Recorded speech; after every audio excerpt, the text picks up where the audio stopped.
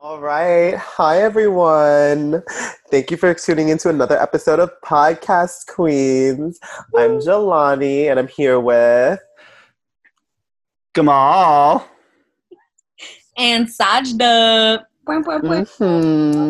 Okay, so how are you, Queens? Oh my God, what a week it's been. What a week. It's July, which is, I think, a crime to be July in this year of 2020. I think it's really rude that it's July. And I have no sense of time or spatial awareness. And maybe that's something I need psychiatric assistance with. But instead, I'm podcasting, which I think is probably the best I'm going to get for now.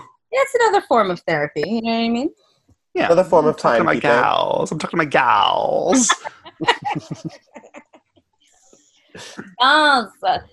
Yeah, I am also doing okay. This week has been like, I feel like it's so weird because I'm getting into that space of like remembering that everything in the world is still happening, but also remembering that if I'm going by the logic that it is a marathon and not a sprint, like making time to do things that like I need to do for me, but also trying to be aware of this world in which we live is, I think this week specifically is where I was like, oh, I'm a part of me like was like, okay, how can I do this and sustain like keeping the pressure on, but also, like I said, because of mental health, like being, aware of my own mental needs and my own mental space. I definitely feel that. Since the quarantine started, was like, okay, you got to take this shit day by day. Do not think about more than a day because you're going to freak out and it's going to kill you. Like me personally, I just couldn't do it. And then recently I started to think of more than just one day ahead. And it did indeed, like, it didn't freak me out as much as I thought it would, but, Yeah, back in March, July and August were concept. I was like, well, I have so much time before July. I don't have to decide. I have 6 months almost. Like, that's so much time. Anything can happen. And truly, things happen. They just all got worse is all. The beginning of quarantine, someone said to me, wow, if I had known, earlier this year what I know now, and I think to the beginning of quarantine, like if I had known then what I know now, girl. Truly, I can't. There'd be so much change. Future any longer. Like, it's not gonna happen. I'm not gonna do it. This whole year has been Whoopi Goldberg just saying, "You in danger, girl." Like just you in danger. I have a question for you all, and the question is based on what Jelani just mentioned. If you could time travel back to, say, March 13th, like right before we realized our life would change, would you do it, and what would you do differently if you did it? I would. Would you buy tons of toilet paper on March 11th before the masses got to it?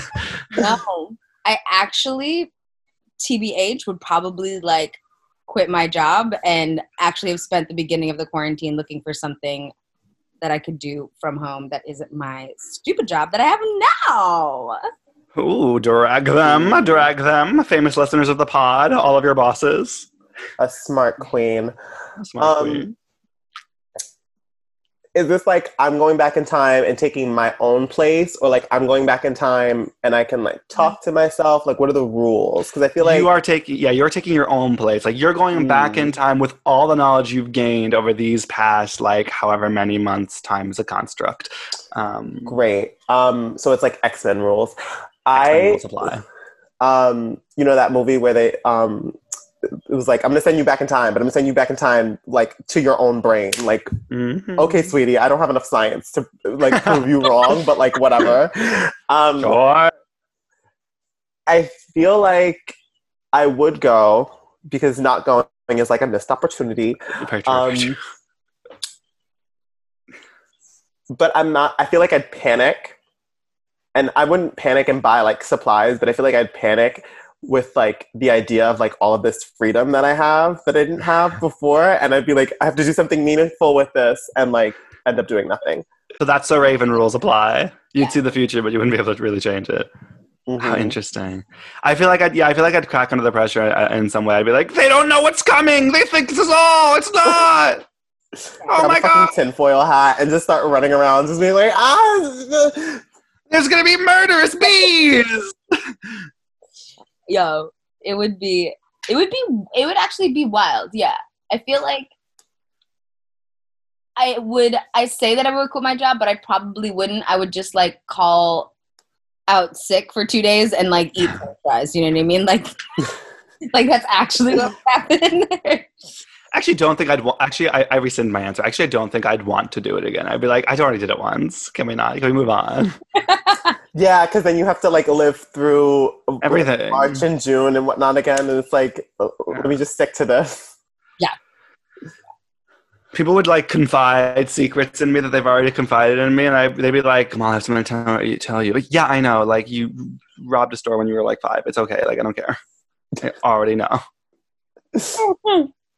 I can see it in your eyes, bitch. You don't need to tell me. I knew before I went back in time, but now I even know doubly. Okay. She's a double knowledge queen. Yes, double knowledge queen. Ooh, that's a double knowledge queen. I know 2 things. I only know 2 things in this world, but I know them well. Truly, that's what I think. When you get like a master's degree or like a dual degree, that's what you're saying. I know one thing, and I know it really well. At me with my dual theater gender studies degree that is completely useless in this. Theater music. I majored in theater, and my mother was like, you shouldn't major in something else. I was like, you're right. What's something I could major in that would really help me in this life that's a little more stable than theater? I know. I'll major in music. Super stable. And here I am now, podcasting, actually. Same. What a coincidence. Oh my God. This is dual majors start podcasts, and that's a proven fact. Mm-hmm. Studies have shown. Definitely was studying theater, and I was like, wait, what if I also studied gender studies? And just doubled down on the, not useful degrees. Mm-hmm. Not that they're not useful, but, we know what kind of world we live in. We live in a capitalist world that doesn't put value in those degrees. No money-making degrees. Exactly. No money-making degrees. And then to top it off, in gender studies, what was my concentration? Art, like a dumbass. That's because you are a queen. You're an artist. You know how, like, beautiful art is for the world. And speaking of beauty, I need to this has just been weighing on me, and I think I'm just we're sitting on a secret. We are, and I've been like, it's been tingling me this whole time because it is our beautiful Queen Jelani's 23rd birthday today. Happy birthday, Queen! Happy birthday! Thank you. Royalty. Oh my gosh! True royalty, honey. Mm-hmm. Wow. I just got my 23andMe results back. Apparently, I'm royalty. Wow. Yeah, they do send them to you when you're 23. Mm-hmm. They send them to you when you're 23. Half royalty, half baddie. So, watch out. A wonderful mix, a pleasant mix. How do you feel being one day closer to the dreaded year of 30? I feel young and youthful, and like 30 isn't really gonna happen to me. I feel like that happens to old people. Right. That's true. I've forgotten about that. Coco, who is surely on his way in. How old is Daddy Producer Coco again? Rejected. Years old is Daddy. That's crazy. To be rejected. Years old and to be so close to the impending doom of 30. That's hot. I mean, when men turn 30, they become sugar daddies, right? Like, that's what it automatically happens. Their bank account explodes. Why I have hung on as long as I have. It's just so close. You could taste it. I can taste that 30 money coming in. I love that. Well, hey, Satya, what are we doing in honor of our good friend Jelani's birthday? Well, in honor of our good Jelani's birthday, we are taking this episode and handing it over to Jelani for something that is so important to them. It's probably one of the most important things they've ever talked about, I actually. mean, truly, it is an inspiration. And so I want to hand it over to you, baby. This is your birthday episode. Take it away. What will we be talking about today? Silky smooth. Hi, everyone. So since it is my birthday, I royally decree that we must talk and chat and obsess over Gone Girl. Because Gone Girl, to me, is one of the most beautiful films. It is great. It is spectacular. It is also a book, but high-key didn't finish reading the book. Tried to finish it for this episode, but you know what? Life is, busy and hectic. But yeah, I think we're going to obsess over Gone Girl today. So spoiler alert, we will be talking about the movie Gone Girl and all that it encapsulates. Also, I guess like a general trigger warning, because the movie contains some things like murder, mentions of suicide, sexual assault, those things. So if you, don't feel comfortable with those things, feel free to not listen to or engage with this episode, or to just skip to We Are Not Cavemen, We Are Watching Drag Race, where we, we'll be chatting about Drag Race as usual. And maybe a timestamp for that will be in the description. Yeah. If you haven't seen Gone Girl, I do encourage you to watch this anyway. Listen to this, because this is a audio medium. I encourage you to listen to this episode anyway if you haven't seen Gone Girl, because truly, me talking about Gone Girl is the only thing better than Gone Girl. Yeah, we're some of the most entertaining people we know, so I think you'll still get a lot out of this episode even if you haven't seen Gone Girl. And you will felt like you have seen it by the end anyway. Yeah. You'll feel like you were there with us. So I have to share. So obviously, Jelani got their master's degree in Gone Girl. Have seen Gone Girl many, many times. Too many. And I believe Saja's seen it a couple of times, right now? Only once. Well, now twice. Twice she's seen it, and I saw it just for the first time this very week. So we're giving you kind of a slew of children style of perspectives. I'm the youngest child here. Mm-hmm. Saja's the middle, and Jelani's kind of the oldest. Old? I don't know her. The old word shall not be present in this episode. Sorry. 23 years young. So we're all coming at Gone Girl with different perspectives. All that being said, Jelani, what is it about Gone Girl that makes you, that titillates you, that kind of makes you feel right? So actually, I've loved Gone Girl for years now. I have seen it probably about maybe 50 times. I've seen it 4 times in this quarantine alone, because I am obsessed. That movie Obsession with Beyonce? Yeah, that's me. I'm truly obsessed. And I was actually chatting with someone about it earlier this week, and I realized what it is that has me so mesmerized. So for those of you who don't know, I am trans. I identify as a non-binary person. Snaps for that. And so one of the hard thing about that, other than, the constant discrimination, the high murder rates, the legislation that is, obsessed with trying to dehumanize us, all that good shit. One of the bad things is that, I don't control other people's perception of me. I'm completely at their mercy when it comes to that. And, I will put on an outfit and be like, ooh, bitch, this is androgyny, this is femme, this is beauty, this is grace, this is sophistication. I'll paint my face pink and be like, oh, this is a woman, woman with an X, bitch. This is it. And someone walking down the street will be like, who the fuck is this man and why is his face like that? And I'm just like, And so the really great thing about Gone Girl, the thing that captivates me is Amy Dunn, the, titular character of Gone Girl, the Gone Girl. Her ability to shift everyone's perspective and idea of her and to completely control it. She has 100% in control of the way everyone and anyone sees her. And goddamn, is that beautiful to me. Yes. That's it. That's the goal, mama. That is glorious. I mean, yeah, she has so much power in this movie. Mhm. It is Truly, kind truly. of, it's pretty, even in the moments where you feel like she might not, or she's like quote unquote losing power, she still is like, oh no, bitch, I'm gonna one up. Like, I know the game Mhm.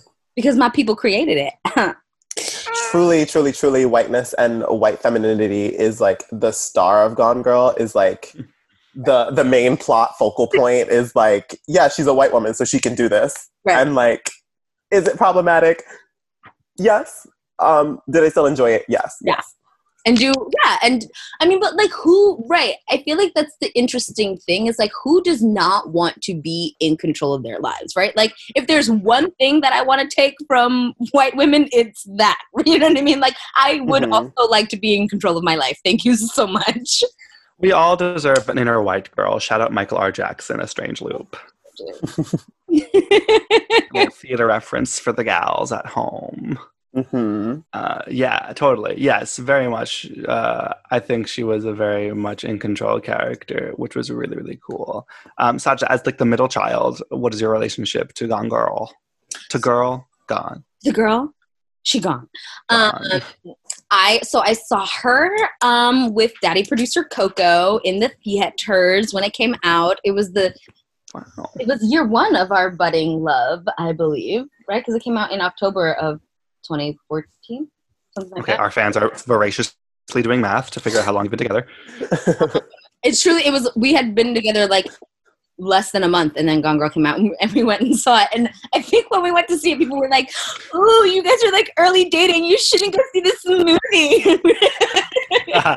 So like, like, oh my god, this movie might make you guys break up. And Oh my god, I love faith it. they had in your relationship. Set those expectations now of like, this can and will happen.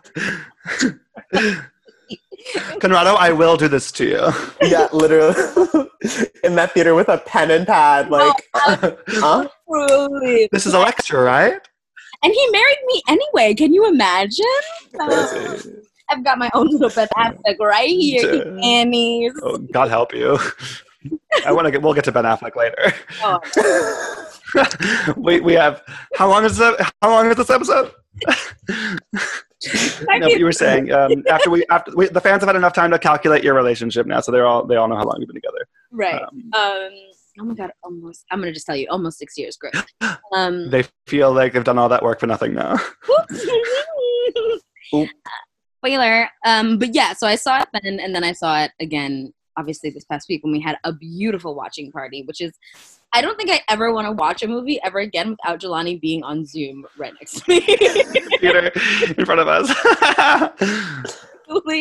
And like watching Jelani smile when things happened. It was so beautiful.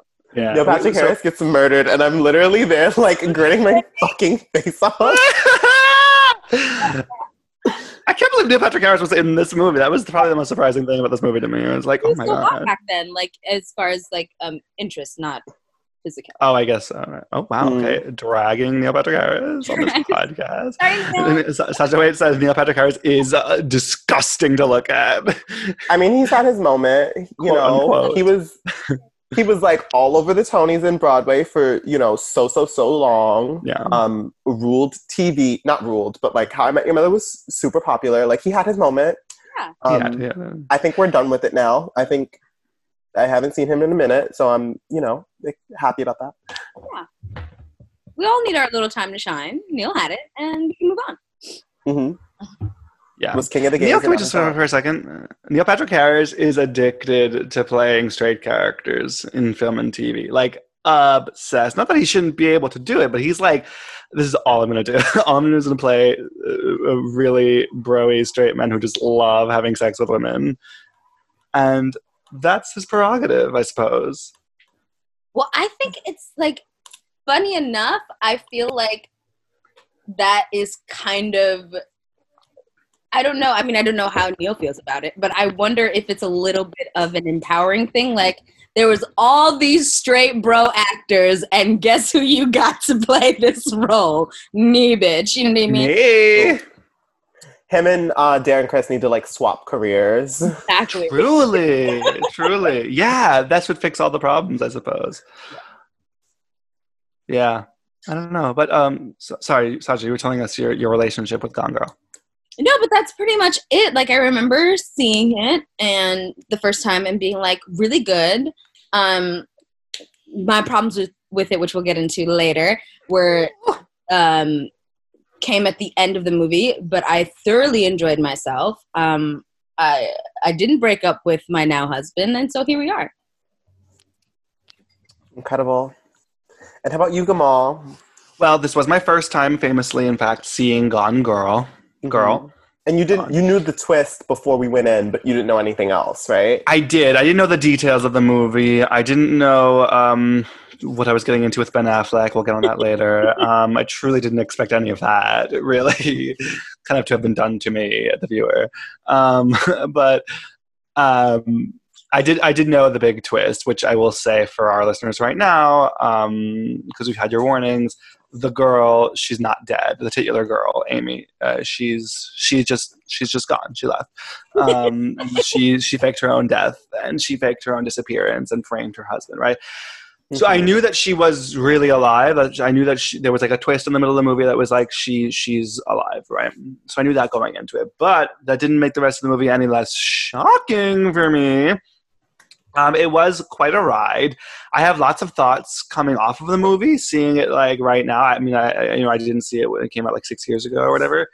So seeing movies today, I think we're finding, especially seeing movies in 2020 is different than seeing shows and movies like even a few years ago. I think that the Hamilton movie has proven that just a few years can change how a movie is seen and received. So I'm sure that had something to do with it. I thought it was a very thrilling movie, though, and really shocking to watch. And I do have a hot take about it, but I guess I'll hold off on that. Yeah, but I do think that that's like, I guess, kind of like natural and like right that like as we as a society progress, we should be able to like look back at things and kind of enjoy them, but also say like, ooh, hindsight. This is not. Also, hindsight is 2020. That saying is canceled, just in case you didn't know. Yeah, we can't do it anymore. But, hindsight is real. And, maybe this wasn't in the best taste. I think, I don't remember where I saw it, but, like, someone was like, oh, the reason why you cringe when you think about, like, your younger self is because, like, you've grown. You understand that, like, oh, this was maybe not, like, the best thing that I did or whatever. And so, you feel a bit uncomfortable, like, oh, that's gross. Why did I do that? And we should be able to do the same thing with, like, our movies and stuff, like, as a society. Diamond is going. There's a dog! My dog is very upsetty. I don't know why. Diamond has lots of thoughts about Gone Girl, and she needs to be heard. Diamond, along with one other friend, I think would be very upset if I Gone Girled someone, only because, like, I'd have to disappear and I wouldn't be talking to them. So I'd have to give a warning first.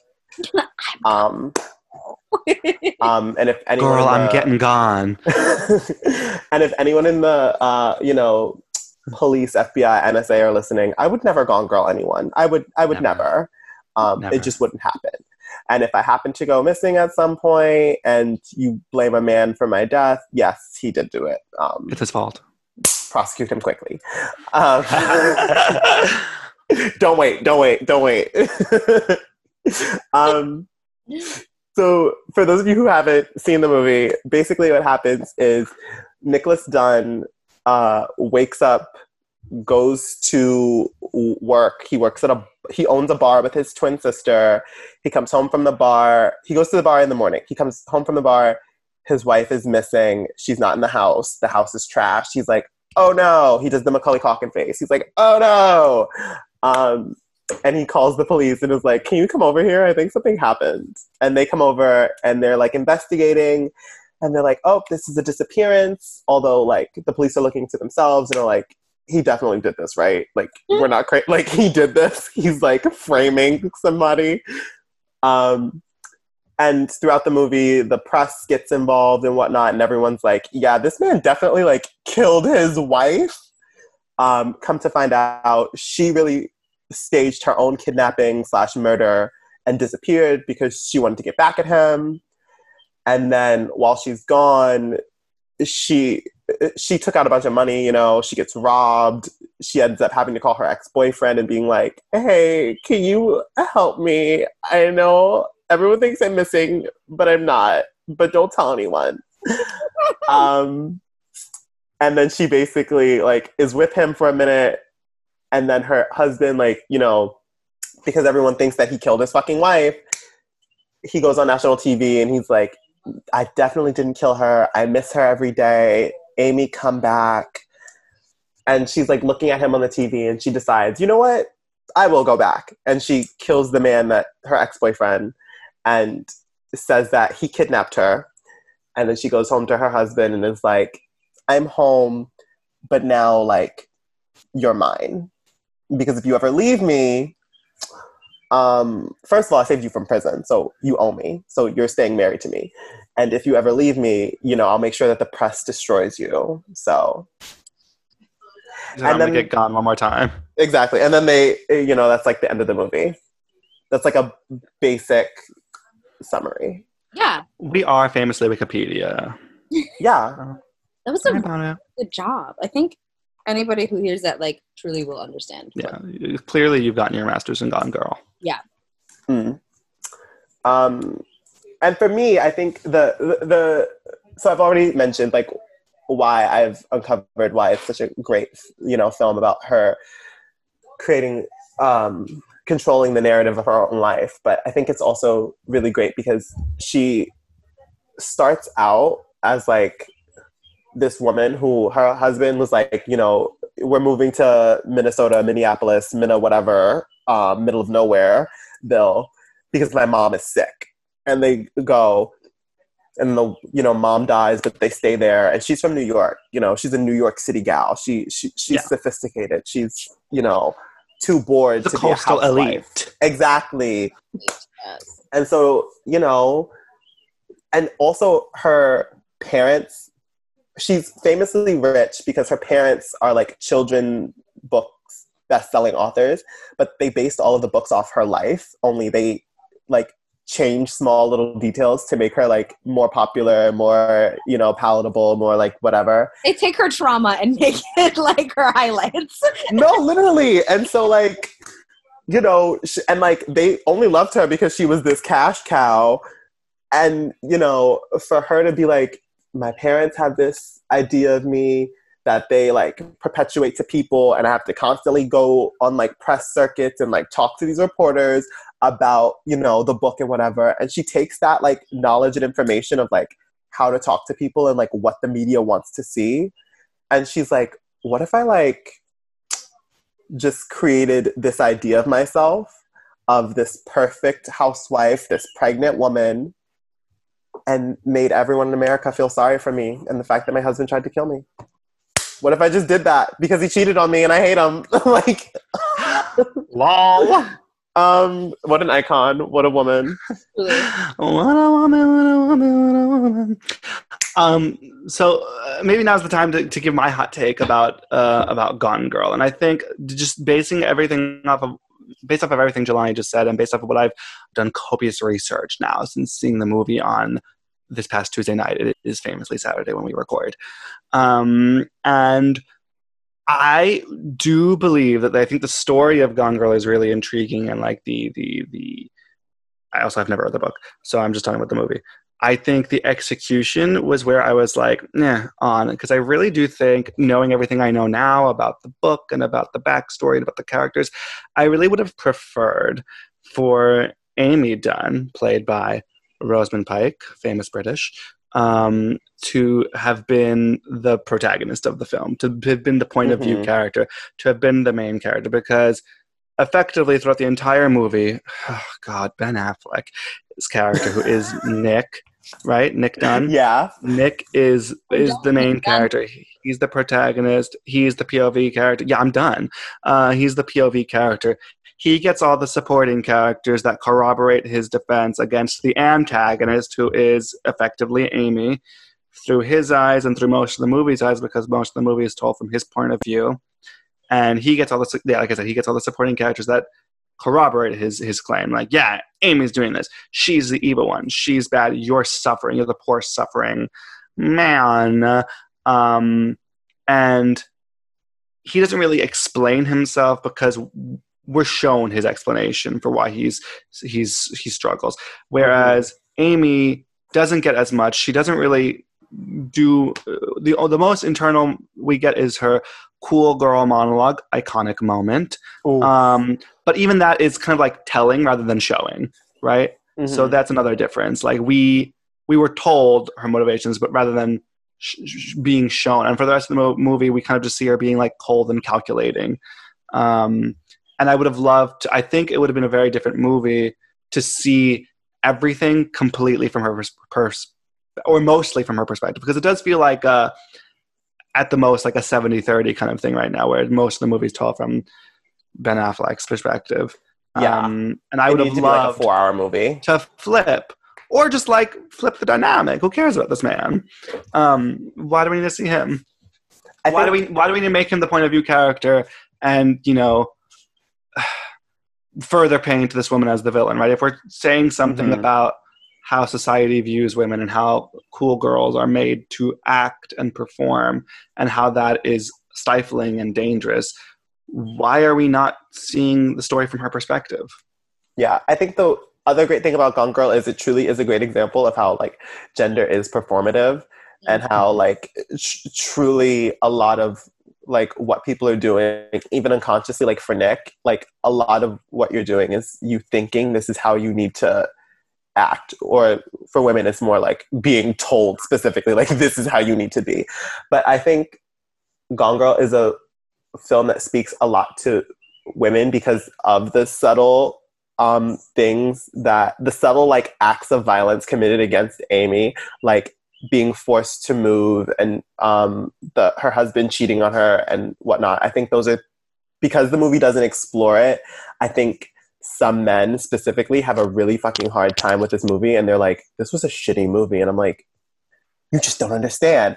But I do agree that like things would be different if they could flip it. And it's interesting to see a movie where I personally consider Nick Dunn the villain. And so it's interesting to see the villain as the protagonist and the hero, the person I'm rooting for, as like the antagonist of the film. But, and it's also nice to see his general confusion at literally anything and everything she does. But truly, God, there does need to be, you know how there's like A Doll's House Part 2?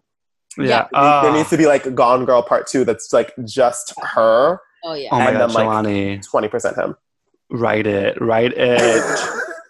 Please. Oh, my God. I will say, I did read an article by, I have it open on my computer still, and I'll tell you. We're getting professional, kids. We're getting professional. It's a Vulture article. Is that professional? I don't know. By Amanda Dobbins from 2014, kind of like breaking down Gone Girl a little bit. And she does say that the book is a lot more of Amy's perspective than the movie. So I will say that. So I don't know if it's necessarily an issue of Gillian Flynn's. Well, she did adapt the screenplay, but like it seems like a problem that's more related to the movie than the source material, actually. Right. Right. Yes. Condensing stories is usually very hard, especially because I think what's exciting about Gone Girl, the movie, is how seamless I think the like switch is, in my opinion. Or not, I wouldn't say seamless. There's definitely a seam, but like how it's actually the opposite. How abrupt it is, because it's like, oh shit! It like really creates that sense of like thriller and that sense of like, I didn't know where this was going. The fact that you are so committed to the idea that this is from Nick's perspective until you get that switch and you're like, oh, there's actually so much more that we are not seeing and that we didn't see. But then of course that's like halfway through the movie and you only have an hour to see what's left of Amy. Mm-hmm. Yeah. And also during that half of the movie, they do switch back to Nick's perspective quite a lot. So yeah, they do. Because like you're following like the trial and him like trying to prove his innocence or whatever. Not the trial, but there is a trial. I think there's a trial in the court of like public opinion, and I think the movie also. I think this is one of the like best displays of like mass media creating and perpetuating like ideas and notions that we've seen in like like other forms of media, I guess, because like I think so often people use like the news on a program, like a movie or a TV show, just to like fill in time. Like it's usually like a cutaway scene or whatever. But like in this, the news had its own like story arc. Yeah. And like it like truly drove the plot to see like the news anchor, whose name I don't remember, like constantly roasting this man and being like, no, he did it, y'all. He did it. Right. Well, it's exactly what you're talking about. The idea of of media pushing a narrative, whether or not it's like founded or not. You know what I mean? But the idea that like a narrative can be pushed and used and like promoted to the masses just by having like sensational media. You know what I mean? And like story hungry media. So. It's really interesting to think of, actually, now that you both are talking about that, Gone Girl is kind of like a modern day answer or a modern day like checking in on the themes of Chicago, the musical. Very similar, like, you know, women who murdered their husbands, or well, most of them murdered their husbands, and being thrown into the media and how the media portrays them and playing the media for their support.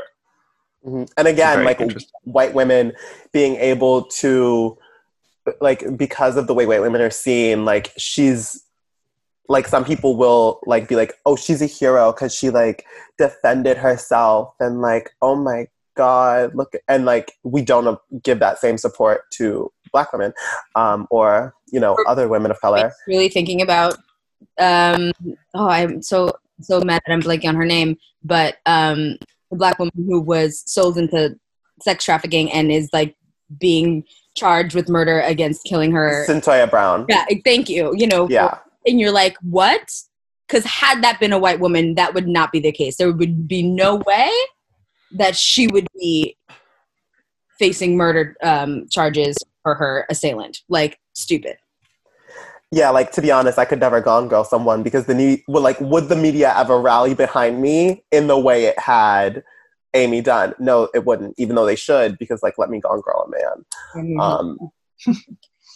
Like, I just want two things in this world, a sugar daddy and then to Gone Girl that sugar daddy. Sweet.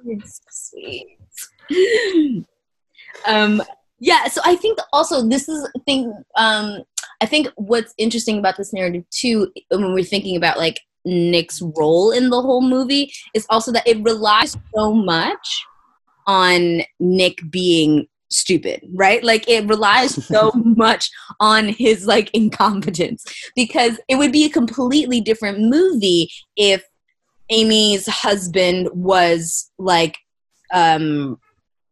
Neil Patrick Harris's character from the beginning, right? Like it would be a completely different movie if he was that like obviously oppressive. But I think what you're talking about, these like microaggressions and these ways that Nick shows power even within his stupidity, right? About the idea of like moving to Missouri or whatever and being like, I didn't do anything wrong by like picking my wife up and moving her away. Kind of like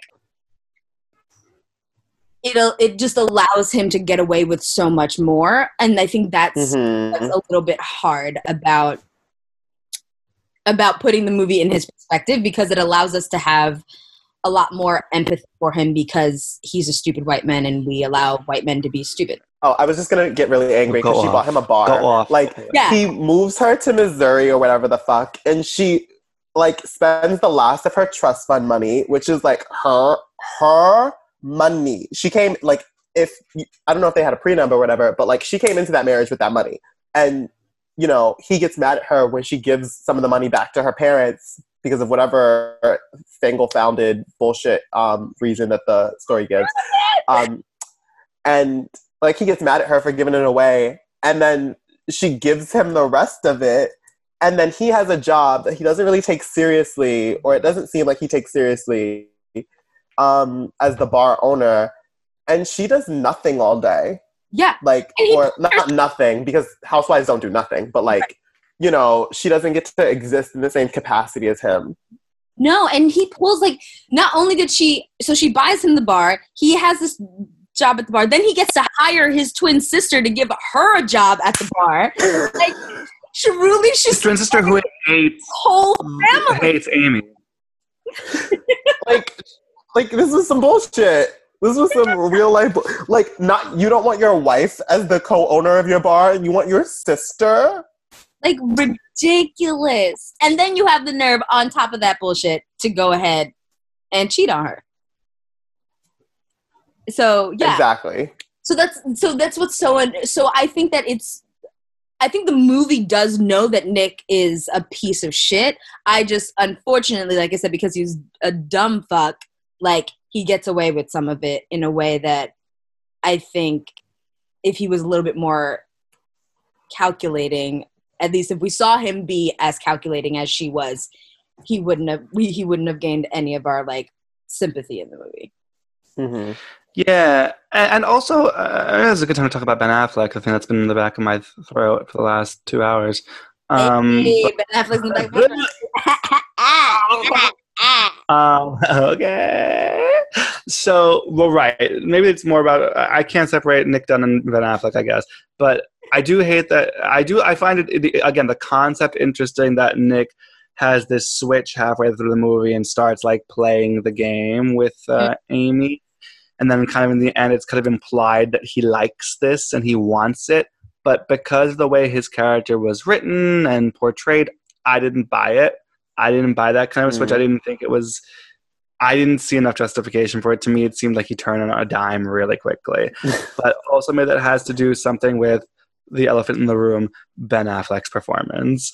And I'm sorry, Ben, if you're listening. I know you're a big fan of the pod.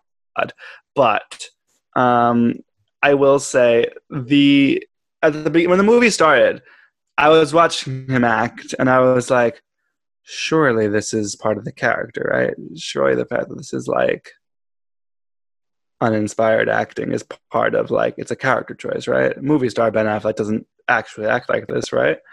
And so he was acting so, in my opinion, disingenuously that well, for the longest time, I was like, these cops are not going to believe you in the slightest. I don't even believe you. And I'm watching you. I know what happens in the movie. I don't even believe you. Of course, how are these other people going to believe you? But like, that continued for the entire movie. I was like, maybe this is, like, all part. Maybe there's going to be, like, a reveal. I was like, maybe he's in on it too. Like, maybe, like, this is, like, some cat and mouse game they play. Like, they're role playing, but, like, on a major level and getting the whole world involved. Like, just to spice up their sex life, you know, before I got her like, real motivation. Because I knew she was alive. I just didn't know what she did. So I was guessing as the movie was going on. I was like, they're all playing. They're doing something. He's in on it. Because he's acting so terribly that he has to be in on it. There has to be more. This has to be It's a pyramid scheme. They're trying to get that insurance money. There wasn't more. He was just acting that way. So. I mean, I haven't read the book, so I don't know how much of that is in the Nick character in the book as well. Like, this kind of level of, like, just stupidity. I don't have a better word. I don't know words. Yeah, he's just stupid. Yeah, I was like, I don't think there is a better word for it. So I don't know if that's in the books, but I do think it's kind of what I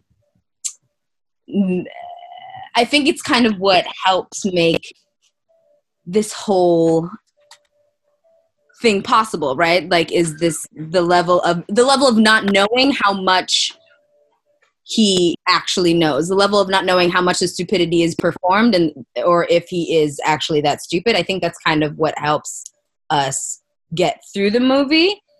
I think it's in the last moments that, for me, I lean more to the idea that he is just stupid, which is fine, but it makes the game that they're playing feel a little less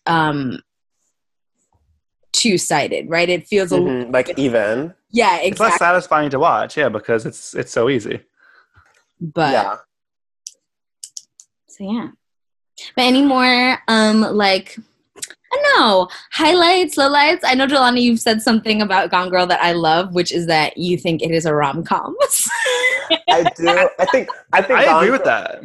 I think Gone Girl is a rom-com. I think it's a psychological thriller. I think it's a horror movie. I think it's an action movie. It's a heist movie where she's stealing herself. Like, I think it's truly every movie. Like the song "I Am Every Woman," Gone Girl is every movie, which is incredible to me. I also think that it's like, I don't know what Gillian Flynn's like inspirations were when she was writing this, but I definitely do get heavy like Medea vibes. Medea, the Greek play, not the Tyler Perry movie, even though Tyler Perry was definitely in the movie. Tyler Perry's performance we will not talk about. Really? I didn't like the performance that much. I think it was just That was better than Ben passable. Affleck's. That was better than Ben Affleck's. I also think that it's very The Crucible. I am famously obsessed with The Crucible for similar reasons. I think Abigail is incredible. I think Abigail truly wanted to fuck this man and he was not having it, and so she burnt down a whole town. And I think that like we don't get to see women on stage be like horny or angry or like, you know, vengeful like that, or I think we don't. Yeah. And she really was just tearing it up, and she wins at the end. And I see very much like that aspect of it. Like her, again, Abigail controls the entire narrative of that town. Is like, yeah, I saw Goody Proctor dancing with the devil in the woods. What about it, bitch? Tell me I'm lying. And they don't. And they don't. Oh, I did definitely see that play when it was on Broadway a couple years ago with Saoirse Ronan. Saoirse. It was so good. Also, Goody Proctor was a Black woman, so it really did feel like, yeah, this white woman is like, she is like pissed. And as we all know, white women get what they want. All of the Karens of the world. But yeah, I definitely feel like Chicago Medea with the, you know, I'm gonna fuck up my husband, the Abigail, like, yeah, I'm gonna ruin this. Like, I feel all of these things. But also, have you early in the movie? Yeah, have you seen? I just thought about this literally this morning. Have you seen the second season of You with Penn Badgley? I have not seen that show. Okay. I'm sorry. I also have not seen that show. I wouldn't say that it's a necessary watch. I think it's an enjoyable thriller, and I think if you like Gone Girl, you may like You, although more so season 2. And that's what I was going to bring up, but I won't spoil it for you. You're going to watch it. But I've definitely seen Penn Badgley talk about it because I think Penn Badgley's really hot. Don't cancel me. Too. I know. No, I hate it. Oh, I hate it so much. And you know, also Penn Badgley was a Gossip Girl, so you know, Gossip Girl, Gone Girls, all these girls. I definitely saw him talk about it where I think, but I also think he has a much more nuanced idea of it than the writer. Where he's like, no, this is a show about someone you shouldn't root for. Like, he's a terrible white man who's gonna, like, almost 500 Days of Summer, but if he was a murderer, yeah, like, pretty much, he's gonna, like, you're watching this white man, you know, do these terrible things, and it's sort of a test of, like, how much we as a society are willing to, like, root for a white man. Yeah. Although I don't know if the writers were thinking about it that hard, but, like, I'll watch the show maybe, and then I'll know. Right. Well, specifically with season 2, you actually see, but you just see a narrative of how a white woman can come in and, like, as we have said with Gone Girl, like, play the game in a way that you didn't think was going to happen. Ooh. So that's why I think season 2 is more so aligned with our Gone Girl topic. Well, now I have to watch all of You so I can, like... Okay, everybody give, like a 1 to 2 sentence, I think, wrap up then on our Gone Girl conversation. I think for me, I would say the movie has problems, but that ones that I personally, and no one else has to do this, but I personally am willing to overlook some of the things that are problematic with the movie, because I think that the story is interesting. I think the narrative is really compelling, and I think that the things that are problems with the movie are also like complicated and deserve like bigger conversations, and that yes, it is 2020 and it's not as interesting to see white women, you know, lie and get away with it, but I think that this movie is a bit more than that, so I do love the fuck out of it. So Yeah, I agree. I think it's a very thrilling, at times very hilarious movie. so fucking funny. Yeah, I only really wish that we would have flipped the point of view, because I think it would be nice to see women centered in stories that are ostensibly about women. That's for that. Nice. Yes, Gamal has done some work on that, on his theory. He was reading his hot take yesterday, and I was like, I don't know, I might have to fight you, but now I think I agree. He did some more digging within himself. Okay. For me, I think I'm just all on to this. I agree. I think that there is stuff in the movie that, like, socially I don't, like, really love, but from like making standpoint, I think it's such a exciting thriller to watch. And the social things that I don't love, I do think, though, that the movie is semi-aware of them and is trying to point them out. They maybe fall into the trap of doing the thing that they're trying to point out, but I think all in all, it's an exciting movie. Mm-hmm. Also, sound and cinematography were great, like out of this world. Very good, very good. Very good movie making. Movie mix, so good. Mm-hmm. Okay, so I guess is it time? It's time for We Are Not Cavemen. We are watching Drag Race. Oh, I'm coming out of my cave and I've been doing just fine. Ooh, Gamal was serenading us today. Ooh, yeah, this was special. This is for your birthday, babe. Real quick, I do have a thought on Drag Race Canada, and everyone can fight me on this. Canada for a second? Maybe. I just have one thing to say. Let's do it. Kind did not deserve to go home, and everyone can fight me on it. Okay. I will not be taking questions, or I will if people need me to, but like I said what I said, for Kind to go out looking that good. I disagree. We're starting kind of with our segment in Canada for a second, which is totally acceptable. I will say I don't like Kind very much from her like portrayal on this 2 episodes of Canada's Drag Race. I'm sure she's a lovely person, but I didn't like her in this competition setting particularly. I will say one more thing about 2 more things about Canada's Drag Race specifically that I need to get off my chest. Jimbo was robbed once again. Yet again. This is Jimbo's Drag Race. I'm sorry. Everyone's just playing it. This is Jimbo's Drag Race by episode 2 already.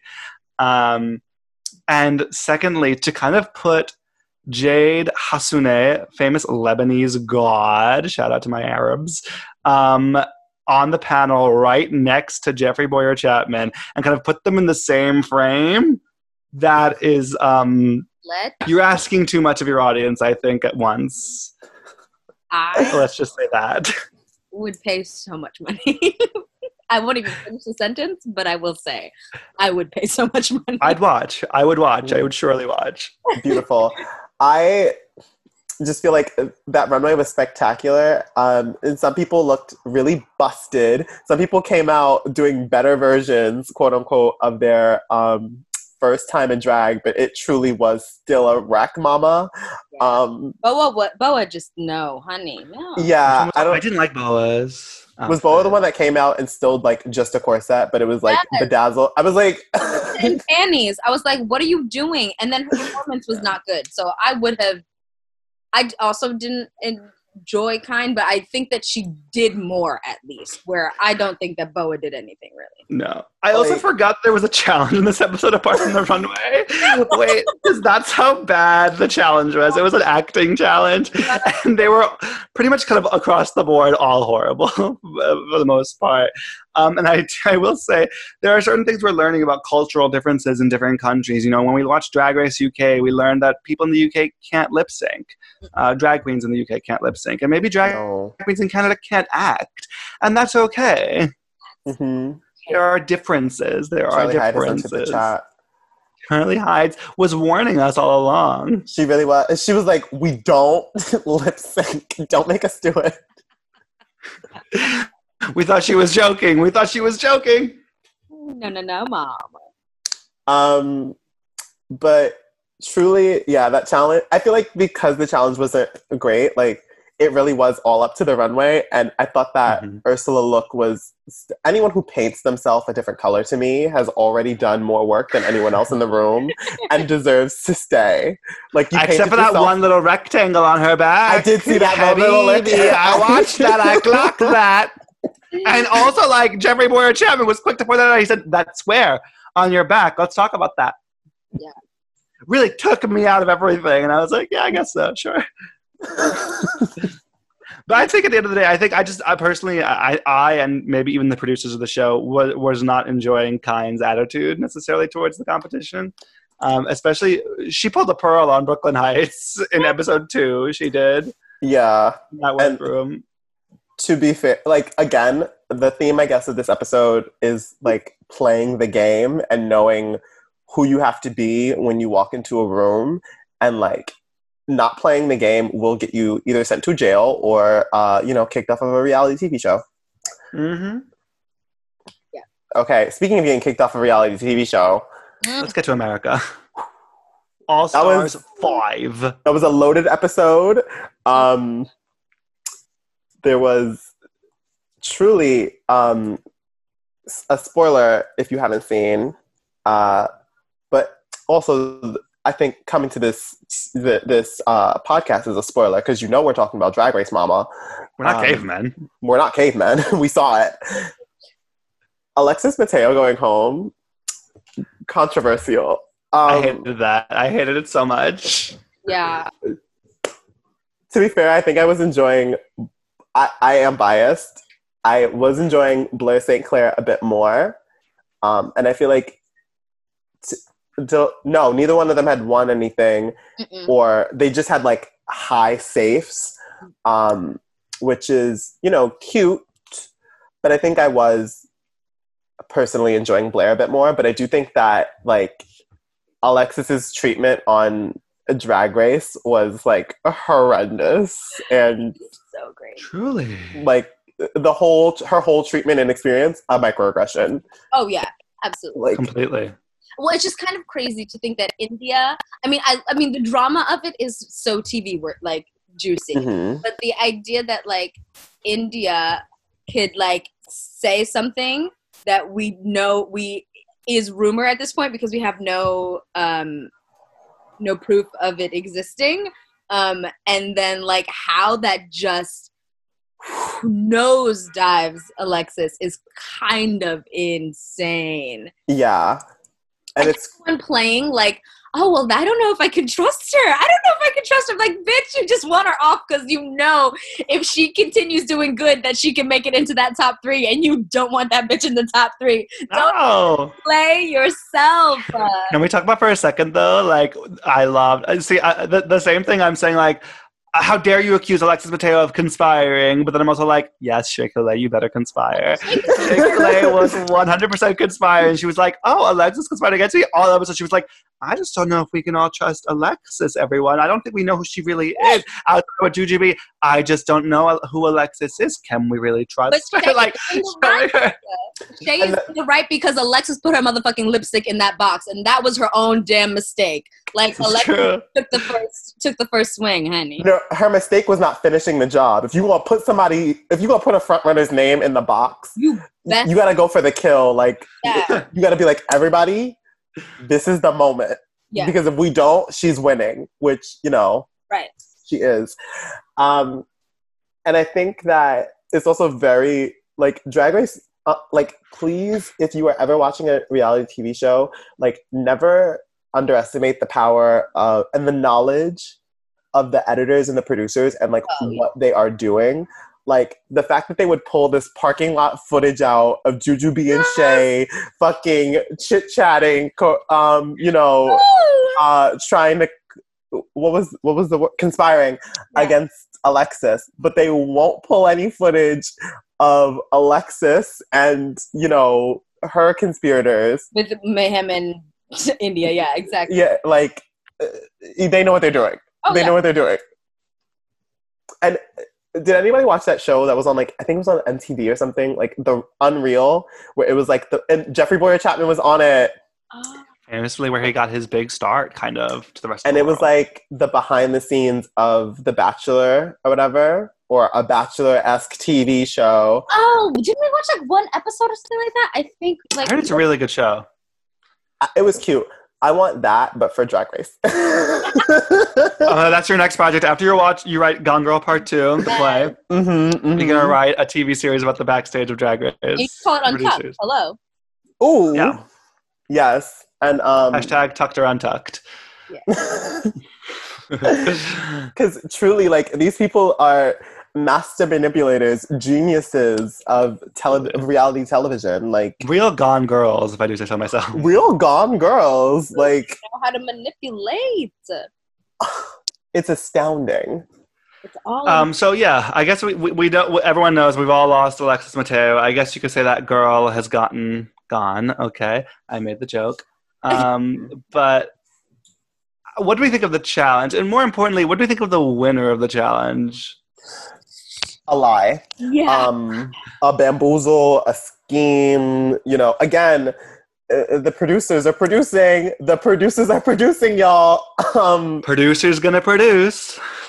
They really, really, really were like, do not want to give Shay like a true like foothold in this competition. They they only want her to win by like the skin of her teeth, truly. And I think it's very influenced by Alaska season, because I think a lot of people were like bored because they were like, oh, this is Alaska season, she's won, or Ben even, like you're winning all these challenges, it's not as compelling, but that's bullshit. I want to see Black women do well. And exactly, like, especially when they are doing well. It's not like especially when they are doing well. Like she's doing well. And I think this episode and last episode, Miz is not doing it. She's like I think last episode she really should have been in the bottom, and I think this episode she definitely wasn't a winner. Like a solid safe, but not a winner. Like I thought that look was just. So my thing is, when the challenge is runway based, when it's like, this is a sewing challenge, you have to make a garment. Making, like, the dress she came out in, to me, was the equivalent, because this is All Stars also. This is All Stars. That was the equivalent of, like, Aiden Zane's corset. Like, I was bored. Like, if you're making a garment in All Stars, I want to see, like, a dramatic silhouette. And I think, personally, I would rather see you overshoot and like misstep a little, like Blair or Alexis, than what she did, which was safe. It was a halter top with a skirt, and she had a choker, and the choker wasn't even a choker because it was just one giant piece around her neck. Like, who? When you have Shay standing there with fucking like chaps, you know what I mean, and a whole goddamn mosquito veil, like. Truly. And everyone has already admitted that she helped them with their sewing. Exactly. Like, and to be honest, I know that Jujubee's outfit also was like not amazing, but I thought that it was it was super cute, and it like fit the challenge perfectly. Like if Jujubee showed up to a barbecue in that, I'd be like, okay, she's like going campy today, but I wouldn't be like, you just took a whole bunch of trash and made it into an outfit.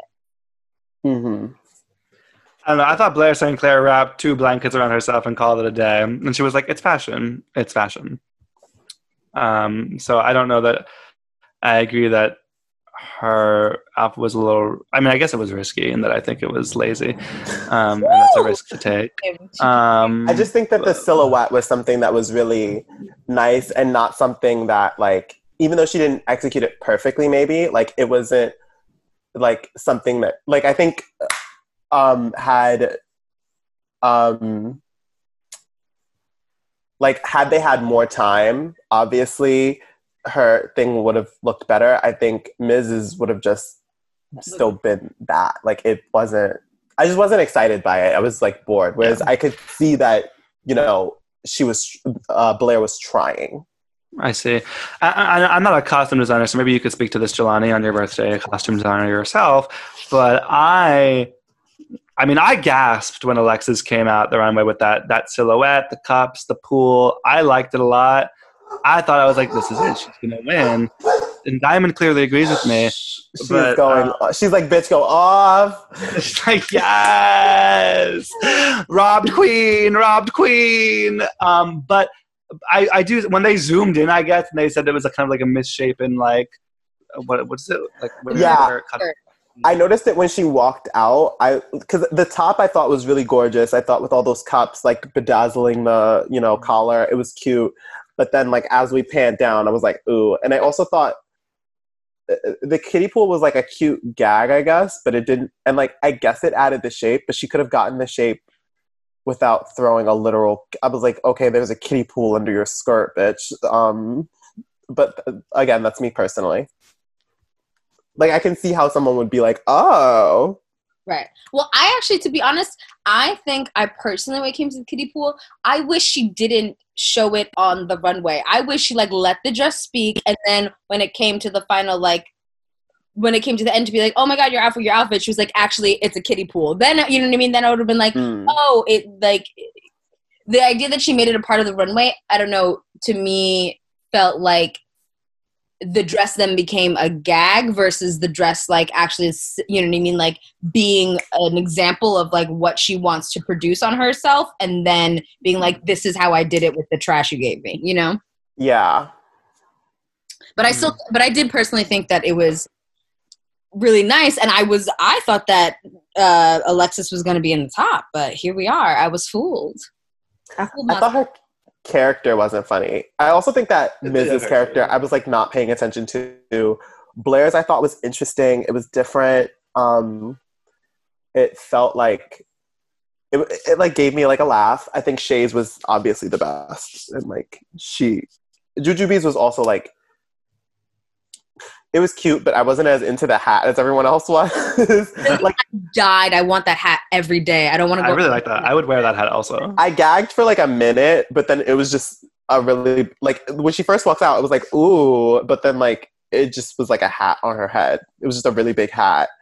But I think Shay did the best in the like character part of it. So I was really, really like, Miz, how'd she get that win? Well, yeah, I mean, I will say, I do think her. First of all, we none of us were told that whole monologue was going to be a part of the challenge at all until they went on the runway. Yeah. I thought they were just speaking, and then I was like, oh wait, there's a pattern here. Right. I felt like Miss Cracker's like monologue was the funniest if the point was to be funny, right? I don't know that she necessarily did a character, but I thought it was actually probably the funniest monologue there was. Smartest, funniest, like a lot of jokes in there. I thought Jujubee's was a close second in comedy. And I thought Shay's was really good. It just wasn't, as LOL, like, funny, I thought. But I don't think she was making too many jokes, you know? But, like, was the point to be like, you're supposed to be a funny person or you're supposed to be a character at this barbecue? Like, right. I think, judging by the way that they responded to Cracker, they probably was like, be a funny person, I guess. But also, like, Cracker's first outfit was not, when Miss Cracker came out in the outfit that she was monologuing over, I had to do a double take because I was like, oh, maybe this is the outfit she made, because it looks a little, it doesn't look very good, I think. It looks like, I was like, oh, surely this is the one she just threw together. Maybe they're doing those first for a change. And then it wasn't the case. I said, how is your outfit that you made in 2 days going to look better constructed than the one you brought from home? And that's the tea. Yeah. I don't know. Drag Race producers, just make it make sense. Make it make sense. Yeah, seriously. Because I'm lost. Truly. Also, I want better challenges for All Stars. I want challenges that are harder and more complex than just, oh, here's this like bullshit acting challenge, you know, because the acting challenges we've gotten have been bullshit. Every challenge has been bullshit. This was like the one good. This and talent show were like the best challenges so far, I think. And talent show isn't really a challenge. It's just like, hey, come remind us who you are. Yeah. But even this, I'm like, it's all stars. I don't want you to make, if it's a ball and you have to do 3 looks, if you have to do 6 looks, I don't know. I don't care. But I want you to make more than just one. Like, yeah, exactly. I would have, it would have been great if it was like make both of them. You know what I mean? Something that like, exactly. Like, then your pussy up. You know what I'm saying? Step your pussy. Like, here's whatever amount of days you got. Make me 2 outfits. They're both backyard barbecue-esque, and, you know, then come in with this monologue ready. Yeah, exactly. Like, Right. what's the tea? What's the tea? Okay, y'all. So this has been a really great start to my birthday. We had an amazing little chit chat about Gone Girl. We got to talk about Kind being robbed. Yes, she was robbed. I don't want to hear it. On Canada. And we got to talk about also Alexis's Mateo controversial elimination. It's been a wonderful day. Thank you for joining us here on Podcast Queens. I'm Jelani. You can find me on Instagram at Persephone's Garden. It's spelled like Persephone, but then add a Y and then add an S because possessive, and then the word garden like regular. And on Twitter at Queer Messiah, queer spelled regular, Ness, Y-A-H. Bless. And I'm Gamal El Sawa. You can follow me on Instagram at the Gamal, TheGamal, on Twitter at Gamal Tweets. And Sajda. You can find me at It's Sajda, ITSSAJDAA, both on Instagram and the Twitter. And you can also follow my food porn at Food Porn Friday, but the O in porn is an X. Ooh. Oh. All right, y'all. So thank you for joining us today. Oh, and P.S. ... We out this bitch.